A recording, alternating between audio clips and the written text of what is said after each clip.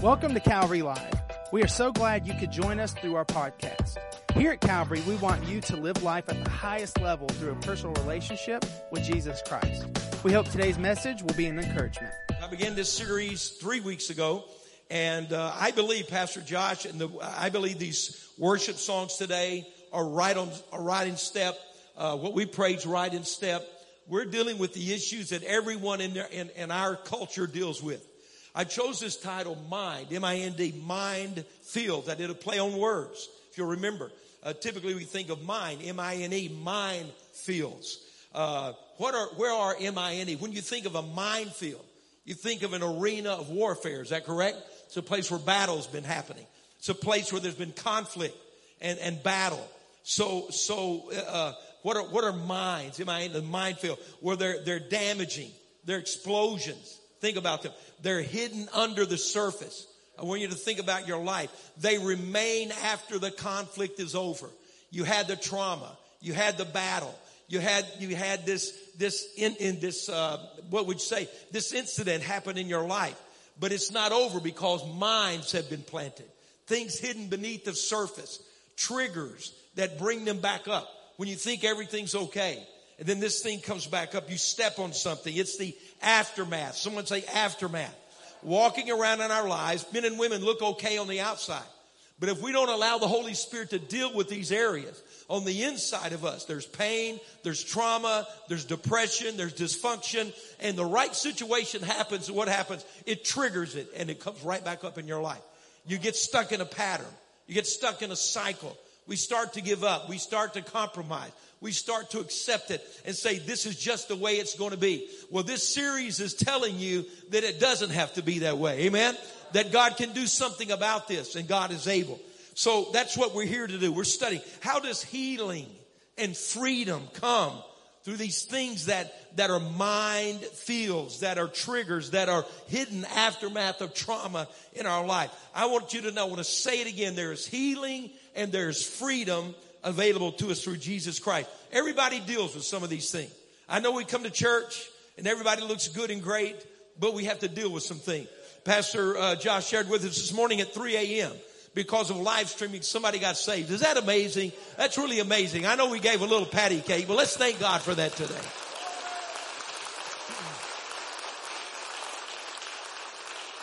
I also saw this week that someone said because of this Mindfields series, their brother who's been watching with them online in another state that's been bound by depression for his adult life has been set free in the last 3 weeks and totally healed. God is able. God is able. It's amazing.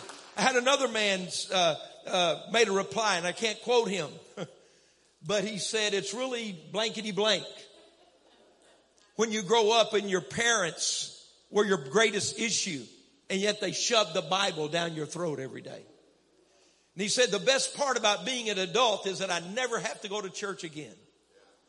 Those are minefields in that man's life. There's trauma in his life. And so I don't reply very often because I can't reply to everybody. But the Holy Spirit said, say something to him. And it was unusual. I even saw it. And I said, I'm so sorry that's been your experience. But I said, my prayer for you is that someday you'll see that God's love for you is greater than the failures of the people around you. And that you'll understand nobody's mad at you, but we love you. And I started to say, and even if you cuss me, I'm still going to pray for you. But I didn't put that line in. I just said, God's going to do something in your life. Man, we live in a hurting culture, don't we? We live in an offended culture. It's the culture of offense. In fact, I think you kind of feel left out. People feel left out unless they're offended by something. You got to find your offended group. If you're not offended, something's wrong with you. Maybe if you're not offended, something's right with you. Maybe you've learned how to walk through these things. So let's look at some things today. See, we're dealing with struggles that no one else can see. That's the challenge of what goes on in our thinking and our mind and these strongholds. And the Bible has a lot to say about this. A lot of hope given to us because that's an issue in our life. And whatever affects you matters to God. I want to say that again. Whatever affects you matters to God. So we don't always see it on the outside. No one else can see what's going on. Maybe here today, you're trying to move forward. You're trying to keep moving, but you've had a disappointment. You've had a big loss in your life. Someone died too soon. Something is not there. Maybe there's disappointment. Maybe there's abuse. Maybe depression. Think about that word depression. You know what think to depress. You're pressed down. You're carrying a load and you get tired and you begin to not trust yourself and you begin to give up hope and you just look at everything. See, the problem with these areas is that they become a pattern.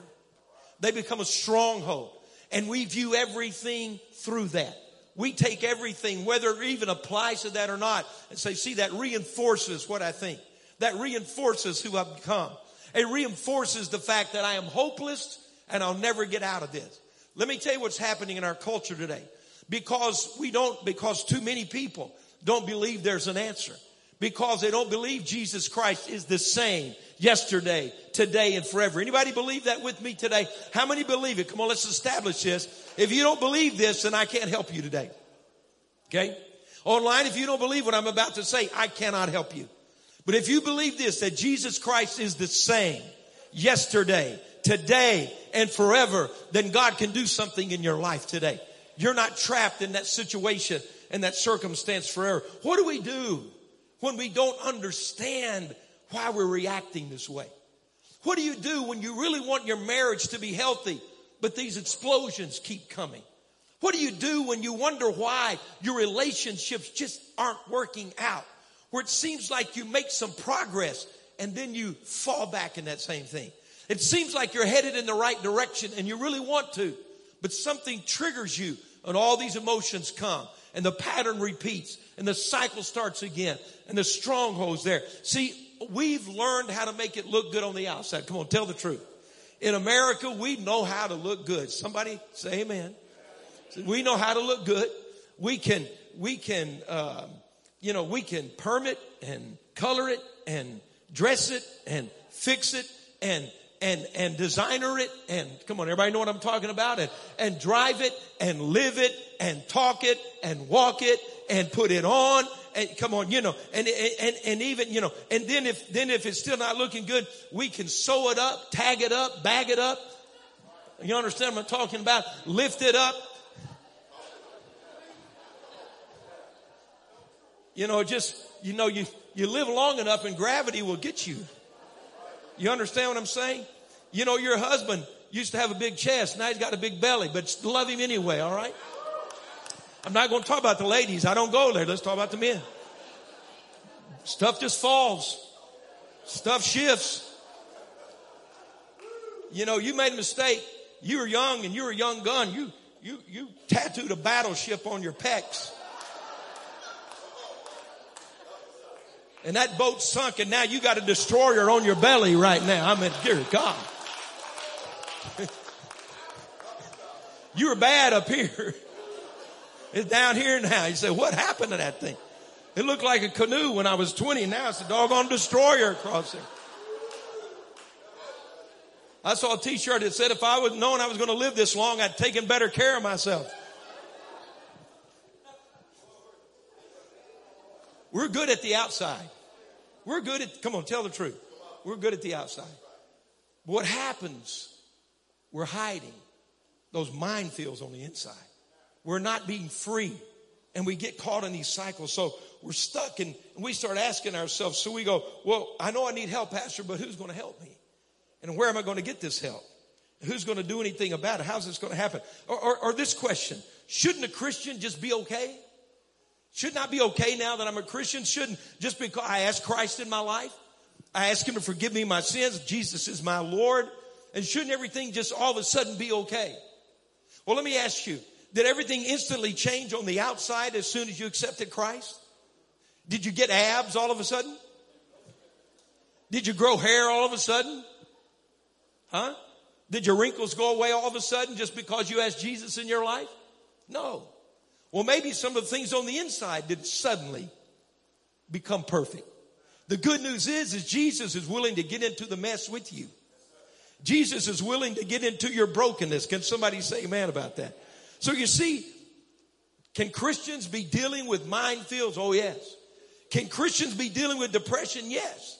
Can they be dealing with anxiety? Yes. Just because you're dealing with these issues doesn't mean you don't love Jesus. And it doesn't mean that he doesn't love you. And it doesn't mean that he can't do something about it. Amen?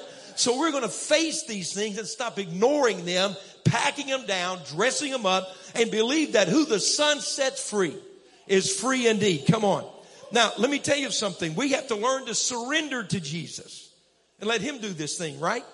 We have to realize there may be some root issues in my life that if I'm not willing to deal with, I'm probably not going to come out of some of these patterns. In other words, if I'm bitter and angry and refuse to forgive, I'm probably not going to be set free. You understand what I'm saying? If I refuse to do what the word says, I'm never going to receive the full measure of blessing God wants to give me. I didn't say you won't go to heaven, but you go to heaven miserable. I'd rather go to heaven happy. Anybody with me at that? I didn't say that God doesn't love you. I'm just saying because of our lack of obedience, lack of trust, unwillingness to surrender, we rob the quality of life God has purchased for us. It's just like, well, let's just stick with that. If I don't forgive, if I'm not doing what the word says, there are going to be some complications, some issues that are going to happen because of that. God's willing to work through us. Can I tell you this? I think I came up with this phrase. Maybe somebody else did before me. But Ephesians 2:10, after verse 8, Ephesians 2:8 says, therefore you are saved by what? Grace, through faith, not of yourselves. It's the gift of God. So you're saved through grace. Grace means what? Unearned favor. So God saved us by grace. You know what I believe? He's going to heal you by grace. He's going to bless you with his goodness. Can you say amen to that? But then we drop down 2 verses later, and verse 10 says that we are God's workmanship. Created, These things are created in advance for us to do. Now the work happens after salvation. We're his workmanship. One translation says his masterpiece. The verbiage in the Greek text, the syntax of the sentence in the grammar in the Greek says that's an ongoing process. You're his masterpiece. It doesn't mean you were. It happened once. It means right now God's fashioning you. How many are thankful God's hands are on you? Do you know if you could see in the spirit, God's fingerprints are all over you today? I don't know about you. I like that. The hand of God's fashioning you. So listen, you're not perfect. You're still dealing with some stress, maybe some depression, rejection, anxiety, strongholds.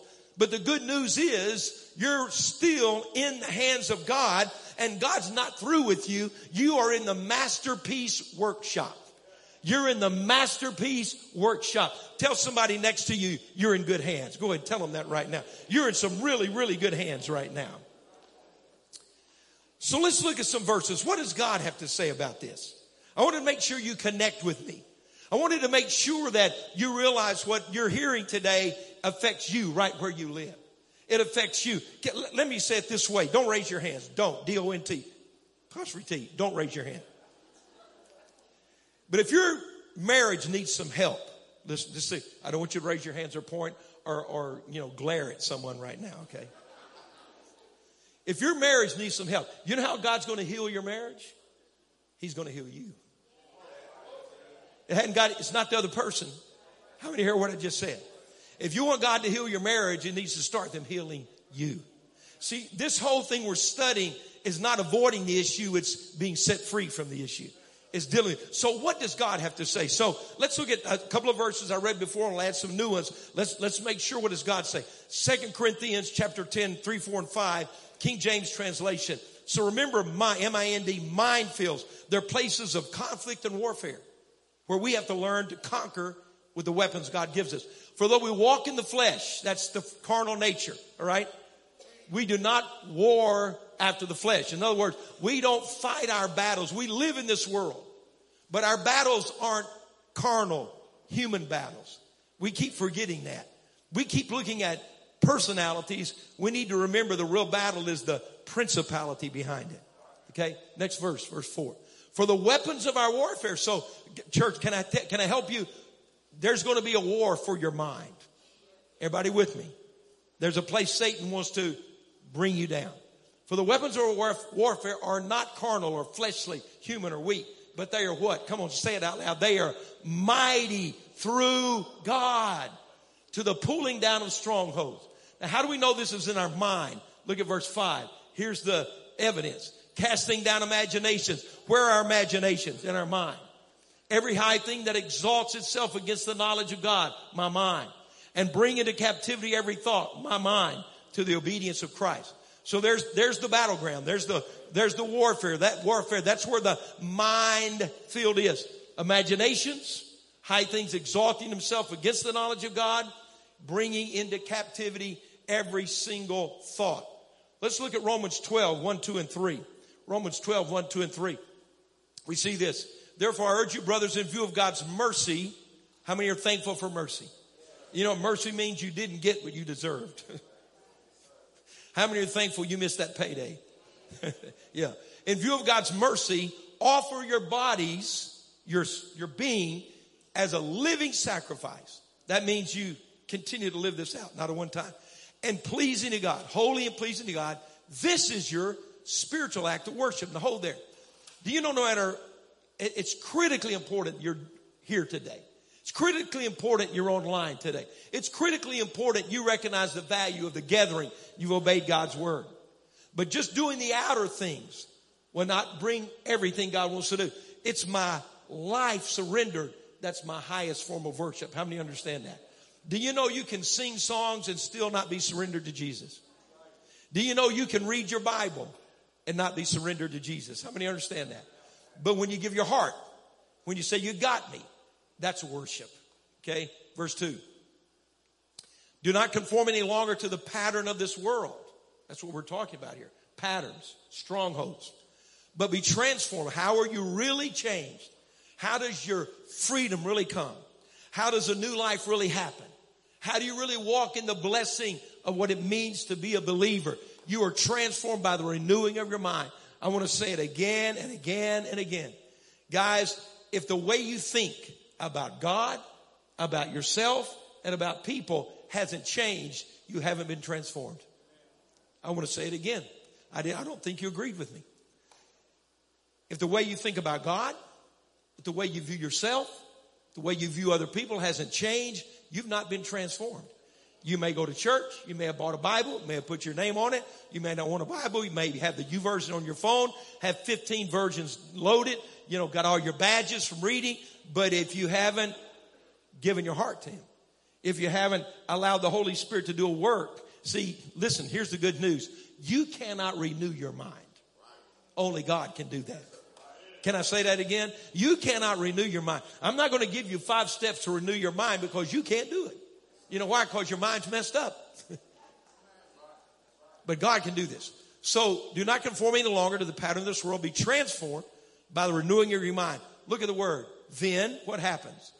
You'll be able to test and approve what God's will is. And I'm just going to do 2 verses here. His good, pleasing, and perfect will. How many of you want to live your life in the will of God? How many single people want to marry God's will for your life? Yeah. Don't raise your hand. How many single people already had one that didn't work and you don't want to repeat that? Okay. So, God, I want your will. I want your will. How many of you ever taken a job you wish you hadn't taken? How many of you ever moved you wish you hadn't moved? How many ever bought a car you wish you hadn't bought? Yeah. How many ever bought a house you wish you hadn't bought that house? How many ever took your credit card and maxed it out and wish you hadn't done that with your credit card? Okay. How many ever said something you knew you shouldn't have said, but you said it anyway? When you begin to be transformed by the renewing of your mind, you begin to know what the will of God is. And you stop wasting years and moments and dollars and time and relationship living out of the will of God. And you begin to live inside the will of God. How many want to live inside the will of God? I want to meet the right person. I want to buy the right house. I want to buy the right car. I want to go to the right college. I want to have the right job. I want to hire the right people. I want to do the right thing. Is anybody with me today? You can make right decisions when your mind's been renewed and your life begins to be transformed. All right, let's look at a couple more very quickly. Look at John 16:31. Come on, I want to help you with something here. I want to help you. Is that, well, maybe it was verse 30. Let me go back to, I'm sorry, guys. Some things get lost in the translation from South Africa to North Alabama. Come on, how many understand? It was verse 33. I gave him the wrong verse. Listen to this. You ready? Listen, this is what Jesus said. This is the Last Supper. Are you with me? Last Supper. Final words before he's arrested. Really important. Now listen to this. John 16:33. I have told you these things so that in me you may have peace. How many are thankful we can have peace? Okay, I want you to claim. He's talking about how you think right now, right? He's talking about your mind, your attitude, your approach. He said, now listen, I've given you all this teaching. I've given you all this so you can have peace. I want you to say, I can have peace. I can have peace. You know why you can have peace? Because it's a gift. He said, I'm going to give you peace. All right. I told you these things so that you can have peace. In this world, you will have trouble. Stop acting like a victim because somebody around you did something stupid. Can I say stupid in church? Stop acting like you're the only person who has ever told a lie. Stop acting like God's not good because people are bad. Come on, stay with me here. We have to understand, Jesus said, I want to tell you something. He said, you're going to have peace. I'm going to give you peace. In this world, I'm going to give you peace. He said, there's going to be some trouble that happens sometime. Anybody ever had trouble? Anybody ever had trouble since you're a Christian? Now, I know some of you think if you have faith, you're not supposed to raise your hand there. You haven't read any of the New Testament. Do you think the Apostle Paul had faith? He was beaten nearly to death 3 different times. He was thrown in the water. He tried to burn him. They tried to kill him. A snake bit his hand. People lied about him. People did all these things. I believe he had faith. I believe he had faith. But he faced some trouble. Listen to me. The Christian determining factor is not if I never have trouble. The proof of faith is not that nothing ever goes wrong. It's what I do when something does go wrong. The evidence of faith is that I never have trouble. The evidence of faith is what do I do when I have trouble. The evidence of faith is not I never have a storm. It's do I have peace in the middle of the storm. The proof you have faith is not that everything always goes the way you want it to go, because what you want might be less than what God has planned. If I was left to chart my life, I wouldn't tell myself, as Pastor Josh said, to give a car away. You don't write those stories. But because God knows what's best, He's trying to bring us to a place where we can walk in moments we don't understand, but the peace of God rules in our life. Amen? So look at this. I have told you these things so that in me, how do we have peace? In Him you may have peace. In this world you will have trouble. I'm glad it didn't end there. Aren't you ready for the next sentence? But take heart. I have overcome the world. There'll be some things that happen that don't seem to be fair. People will act ways that aren't right. But I can have the peace of God. I can be transformed by the renewing of my mind. I don't have to react the way people react that don't know Jesus. Ultimately, we're going to overcome. Come on, somebody say amen to that. We're going to get to that. We sang it today. Where there was a wall, there's now a way in my life. And I'm not going to live my life in depression and fear, anxiety and stress, because I know a way is coming to me right now. All right, let's look at John 14:27. Then let me make some applications. John 14 and verse 27. Maybe I got this one right. 14:27. Now look at this. Again, Jesus, same setting, upper room, Last Supper. He says, peace I leave with you. Come on, you got to get this. Look at this. If you're struggling, if you're anxious, if you're fearful, if you're dealing with depression or rejection, listen to me right now. Look at this promise. Are you ready? Peace I leave with you. What kind of peace? My peace. Oh, come on. The peace Jesus had. My peace you have to earn. He said, I just give it to you.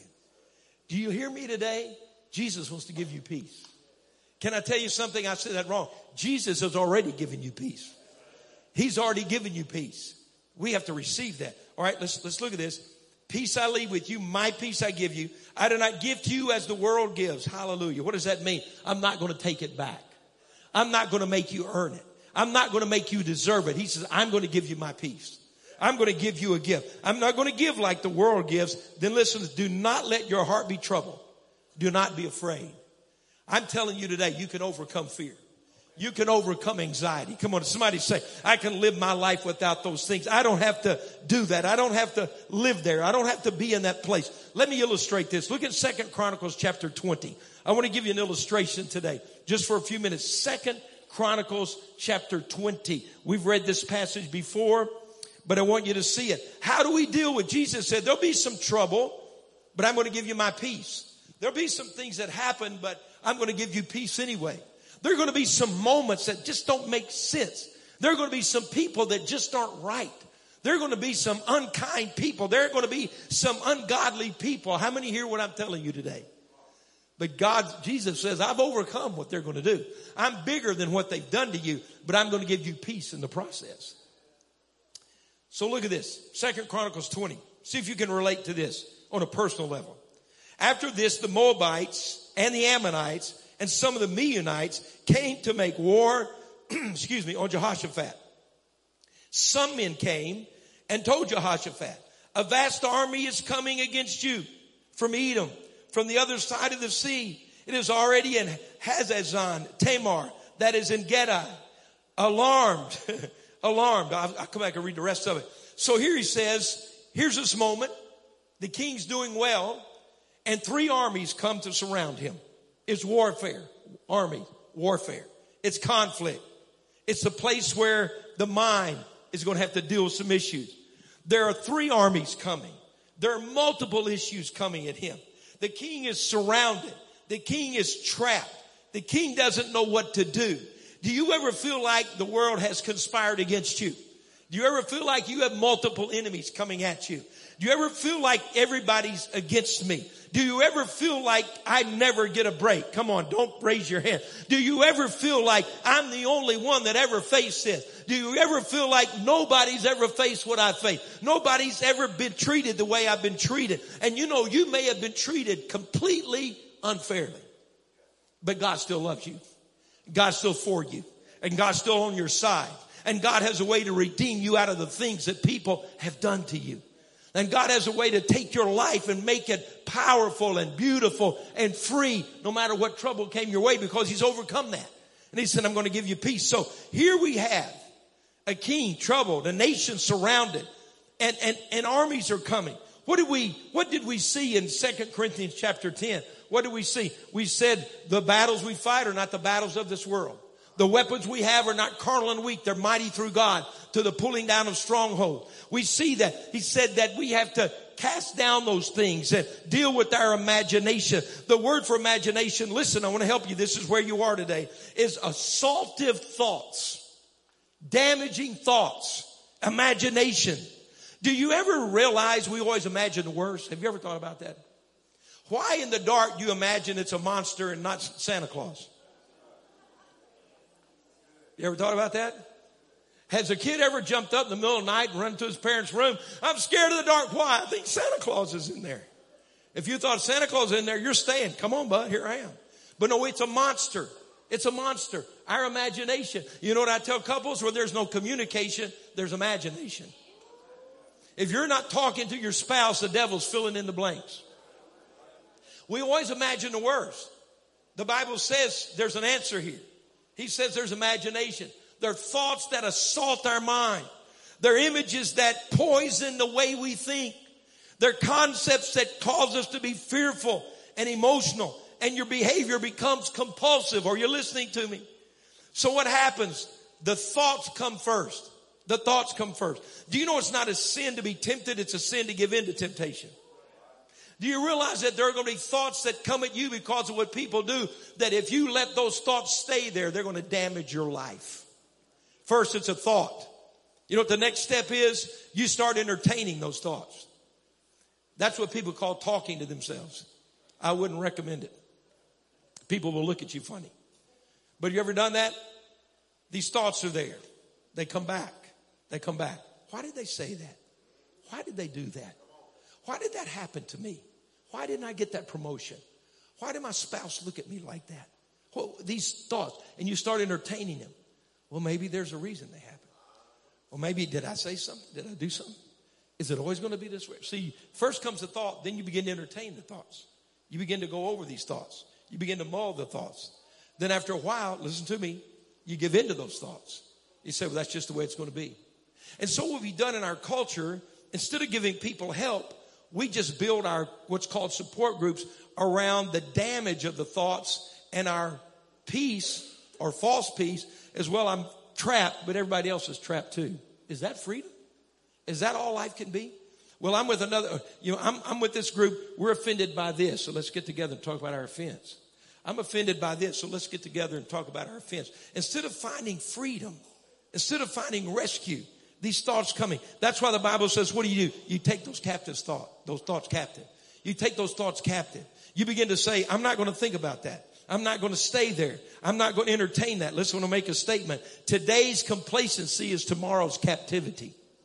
Today's complacency is tomorrow's captivity. Sometimes you just let them go. We just think the thoughts. You lay in bed at night and they go over and over. How many with me right now? They go through your mind. They go through your mind. They go through your mind. My child's not home. My child's at school. What are they doing? My family's here. What's happening there? What's going to happen? I saw this. And what we deal with and we entertain and we allow to stay, they begin to capture us. But we have a God who's bigger than that. Can somebody say amen to that? We have a God who is able. We have a God who is mighty. We have a God who can do something about it. Listen, anxiety is not a sin. It's a signal. Let me say that again. Anxiety is not a sin. It's a signal. There's something going on in your life. This pressure that's building up, this stuff that's building up, this is what you do. You need to pray. I'm going to go back to 2 Chronicles where we were reading. So what happens when he's surrounded? What happens when warfare starts? What happens when the thoughts come, the warnings come, the words come? What did he do? Look at verse 3, 2 Chronicles 20, verse 3. Alarmed Jehoshaphat resolved to inquire of the Lord. Instead of sitting down and entertaining these thoughts, he said, I'm going to pray.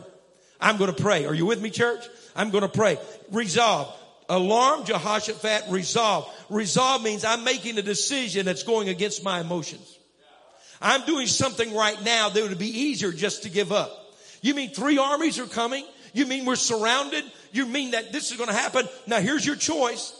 You can immediately go into that pattern and that stronghold and say, why does it always happen to me? I know I'm going to lose. I'm never going to get through this. This is going to be the end of me. Why did this happen to me? I don't deserve this. Or you could say, I'm going to pray right now. The enemy is beginning to assault my mind. I choose to say, I'm going to pray. Watch what he prays. Look at verse 5. Then Jehoshaphat stood up in the assembly of Judah and Jerusalem at the temple of the Lord in front of the new courtyard and said, O Lord God, our fathers, are you not the God who is in heaven? You rule over all the kingdoms of the nations. Power and might are in your hand, and no one can withstand you. Oh, our God, did you not drive out the inhabitants of this land before your people Israel and give it forever to the descendants of Abraham, your friend? They have lived in it. They have built in it a sanctuary for your name, saying, if calamity comes upon us, whether the sword of judgment or plague or famine, we will stand in your presence before this temple that bears your name and will cry out to you in our distress, and you will hear us and save us. Do you realize what he began to pray? He recounted God's faithfulness. How many are listening to me right now? The enemy brings the thoughts and says, you're not going to make it. Your family's not going to make it. Your marriage is not going to make it. No one cares for you. No one's for you. You're overwhelmed. You're attacked. You're surrounded. You have to resolve to say, I'm going to look to God. I'm going to look to God. Anybody with me right now? You're going to say, God, I remember your faithfulness. Anybody, has God been faithful? Anybody got a testimony? Anybody can tell God's answered a prayer for me? You better start in that moment when the thoughts begin to assault you to realize I'm under attack. If I just sit here, I'm going to lose. But I'm going to stand up. I'm going to recount the faithfulness of God. My emotions may not be in it. My feelings may not be in it. I may be tired and weary. Get up off that bed. Don't wallow around in the bed and say, I'm going to lay here and die. Get yourself out of the bed. Get up out of your lazy boy. Turn on some worship music and begin to say, my God has been faithful to me. Recount the faithfulness of God. And then he says, it's okay. Then he said, God help us. Look at this, verse 10. But now here are men from Ammon, Moab, and Mount Seir, whose territory you would not allow Israel to invade. So they turned away from them and did not destroy them. See, they are here, how they are repaying us by coming to drive us out of the possession you gave us as inheritance. Oh, our God, will you not judge them? For we have no power. Look at this. You got to get this. It's not your power, it's God's power. It's not a sin to say, I don't have what it takes, but you have what it takes. You need to stop thinking you're the answer and start knowing who the answer is. So look at this. He says, oh, our God, will you not judge him? For we have no power to face this vast army that is attacking us. We don't know what to do, but our eyes are on you. You know what? You transfer the responsibility to God and get it off yourself. It's okay to say, I don't know what to do. Have you ever done that? Have you come to the place with God where you can say, Lord, I remember the faithfulness of God in my life. I remember all the things that you have done. But God, in this moment, this is bigger than me. God, in this moment, I don't know what to do. God, in this moment, I don't have an answer, but this is what I believe. I believe you have an answer for me. I believe you can do what I can't do. That's what happens. I want you to see that when we begin to do that, when we begin to make that choice, we begin to make that decision. I want to go back to what Jesus said. Listen, he's in John 14:27. He said, my peace I give you. My peace I give you. When did he say that? On the night he was betrayed. Do you know he had peace the night his closest friends left him? Did you know he had peace while he knew the cross was coming? Did you know he had peace while he knew he was about to be rejected? Do you know he had peace when he was about to be brutally crucified? And he said, you can have that same kind of peace. I'm going to give that peace to you. I'm going to give you what I have in this moment. I'm going to transfer it over to you. And when the enemy comes and those moments seem impossible, there's no way for me to get through to the other side of this. You don't have to be strong. I'll be strong. How many are listening to me? You don't have to have the answer. I have the answer. I want you just to remember that I've never let you down, and just look to me and say, God, I trust you to take me through this moment. And God begins to shift what happens in that moment. God, I just trust you. God, I look to you. You know, here's what you've got to understand. Peace is not the absence of a problem. It's the presence of God. You can have peace in the face of the problem, or you're listening to me right now. Stop waiting for everyone around you to change and just say, God, I seek you in the middle of this thing. I still have 3 armies around me, but the peace of God's in my life. I still can get through this, God, because you said you're for me, not against me. In other words, when I'm saying peace, it's not where is peace, it's who is peace. He's peace.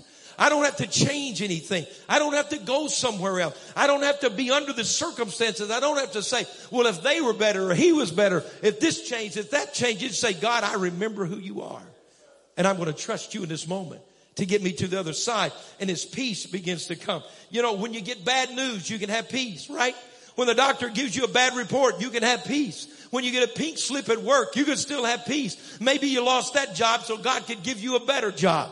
Maybe you're about to see a miracle happen in your life. Maybe something is going to work. You know, I love that old song. How many been in church long enough to know that song about peace? The world didn't give it to me, and yeah, I thought some of you been around a while. So you know what? If the world didn't give it to you, then what happened?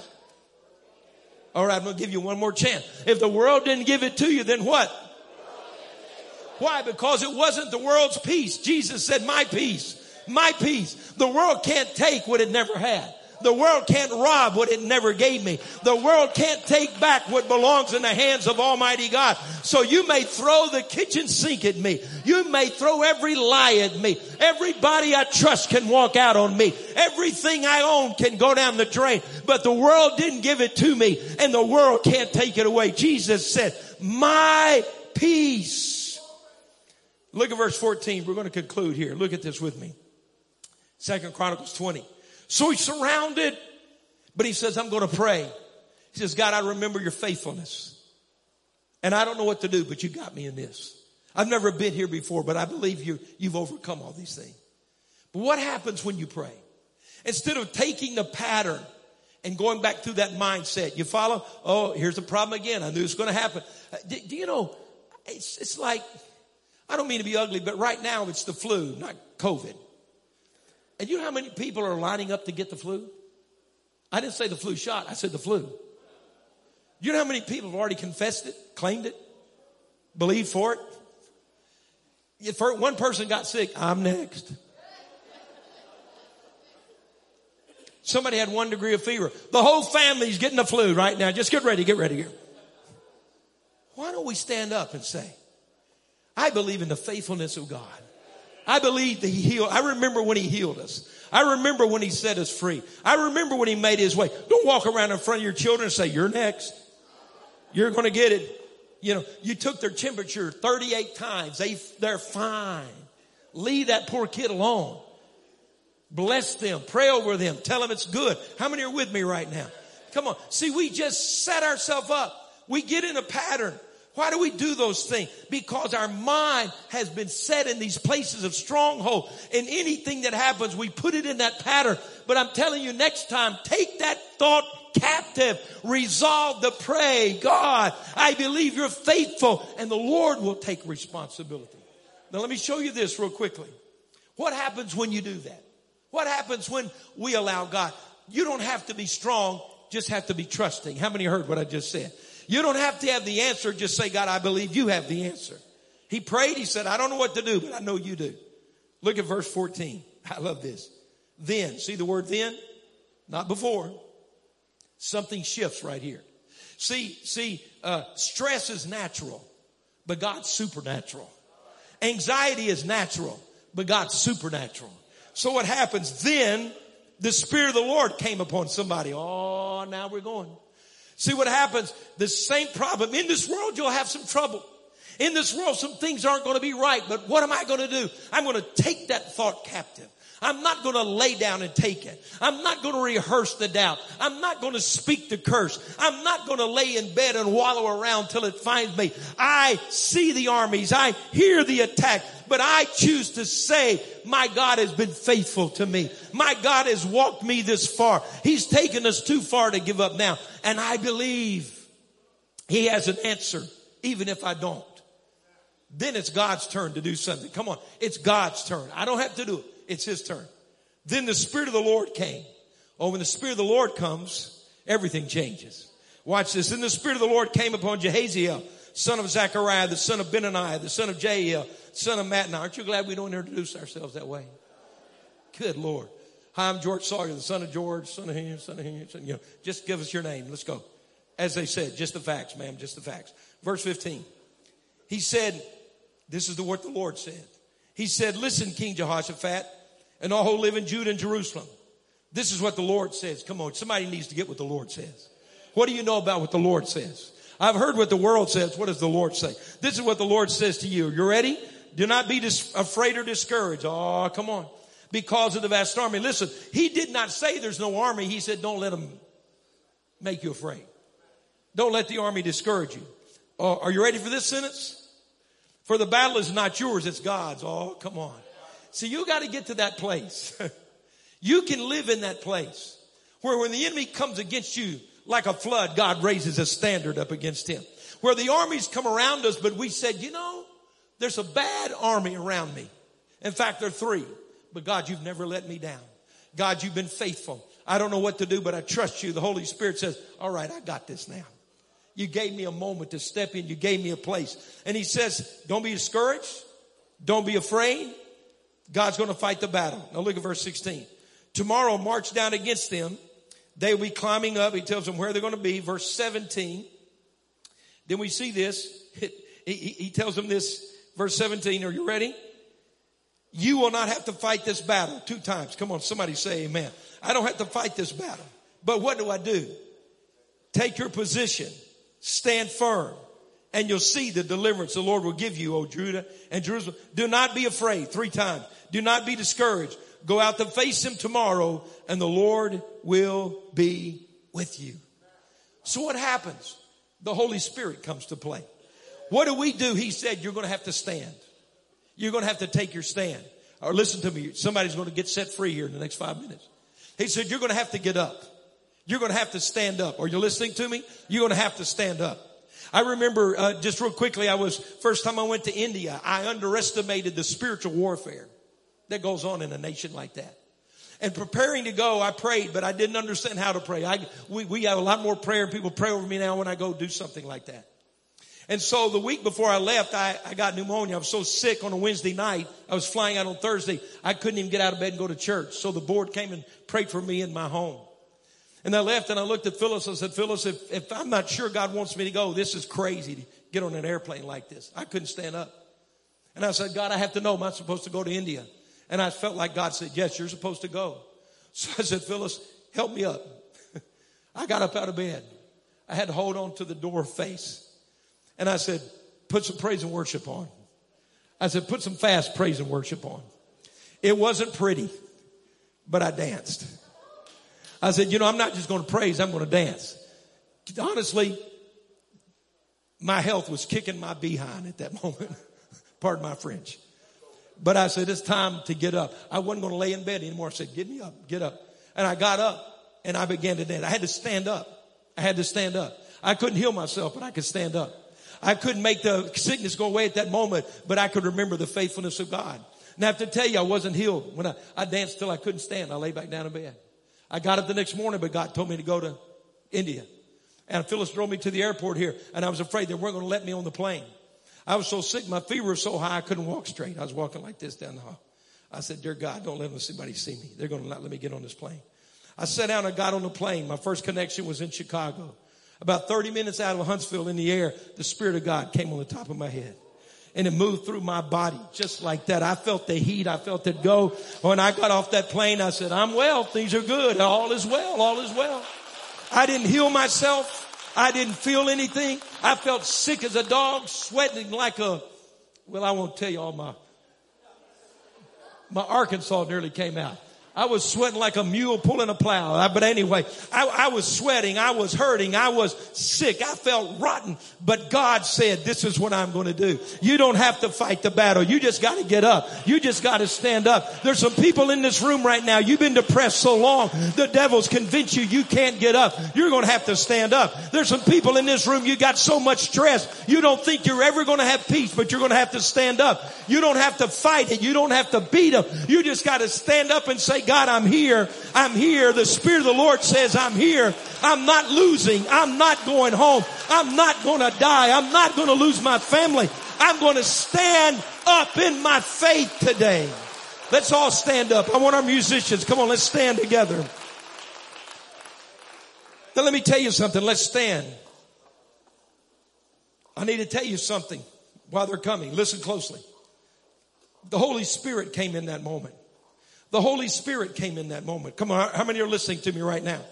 Romans 8:26 says, sometimes we don't know how we ought to pray. You need to hear what I'm going to say because you'll probably never hear it anywhere except a place like this.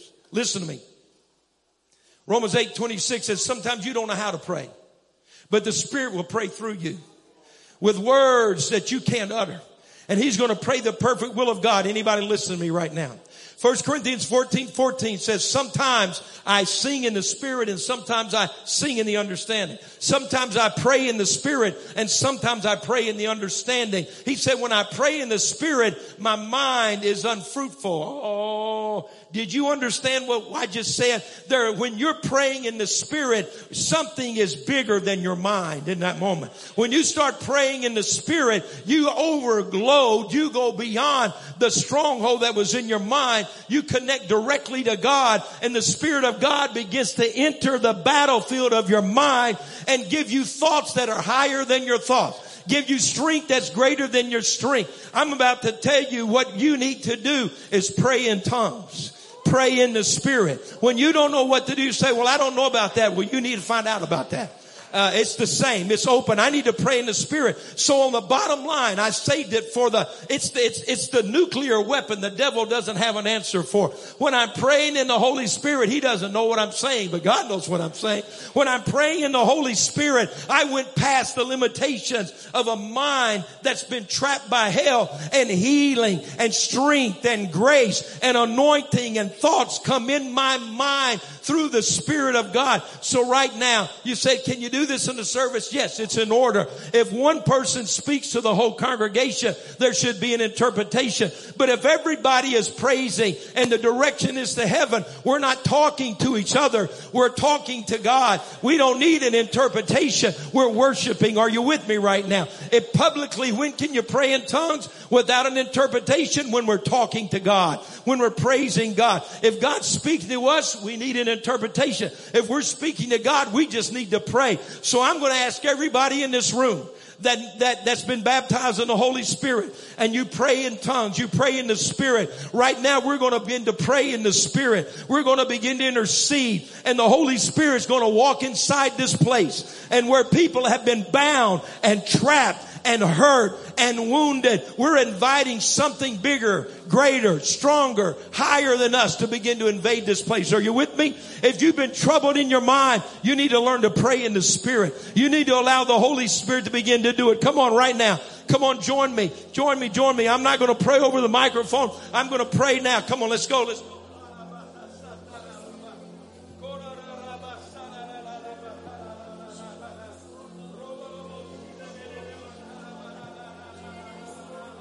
Come on, intercede for someone right now.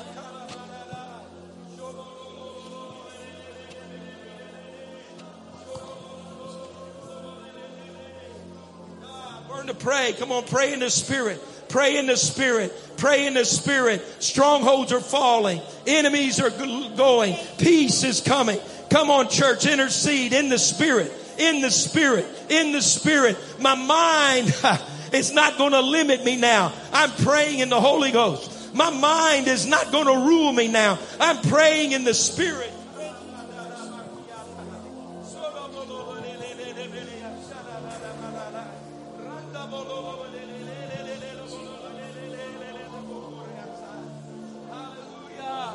Hallelujah.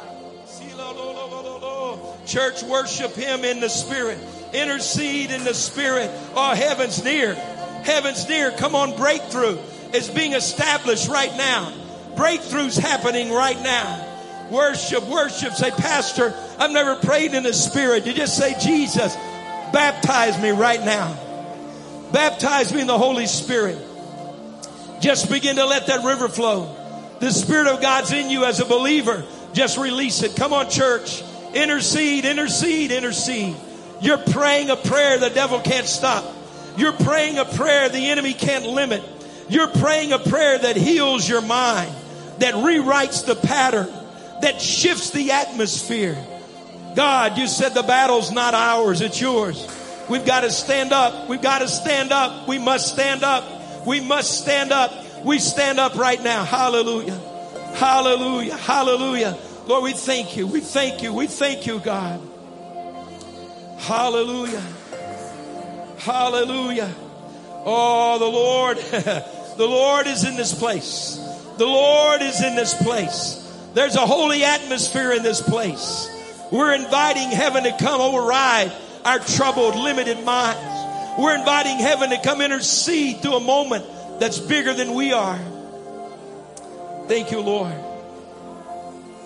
Church family, this is where this takes us. I want you to continue to learn how to do this. Respond, yield to the Spirit. Allow the Holy Spirit to pray through you. God will use that weapon when nothing else will work. It'll free your mind and break strongholds. God's working beyond the limits of your mind when you pray in the Spirit. And this is what happens. This is what happens. As they began to do that, as the Holy Spirit spoke to them and they responded, this is what happens. Then the Holy Spirit gave them supernatural strategy. How many need a supernatural strategy? Natural hasn't worked. We need supernatural strategy. Are you ready? So God says, tomorrow, I want you to, before you send the army out, we're going to put the choir out in front of them. And the Bible says in verse 20, as they began to praise Him, the Lord walked in and defeated those enemies, and they never had to raise their arms against them. So right now, I believe there's some people in this room that said, Pastor, I have battled depression. I realize anxiety's not a sin. It's just a signal something's bigger than me. I've lost my peace. I'm troubled. I'm weary. I'm tired. My mind's become a minefield. But Pastor, today I'm going to stand. Pastor, I'm standing today. I'm believing today is my freedom day. We're going to begin to praise. I want the first song. We're going to praise. Listen, we got to understand the battle is the Lord's. The victory is the Lord's. We're going to win this thing right now. We're going to see a breakthrough happen for you right now. Thank you for listening to today's podcast. You can connect with us live each Wednesday and Sunday through our social media pages. If today's message has blessed you, please rate and review us so that more people can hear this message of Christ. Find out more about Calvary on our website at calvaryassembly.org.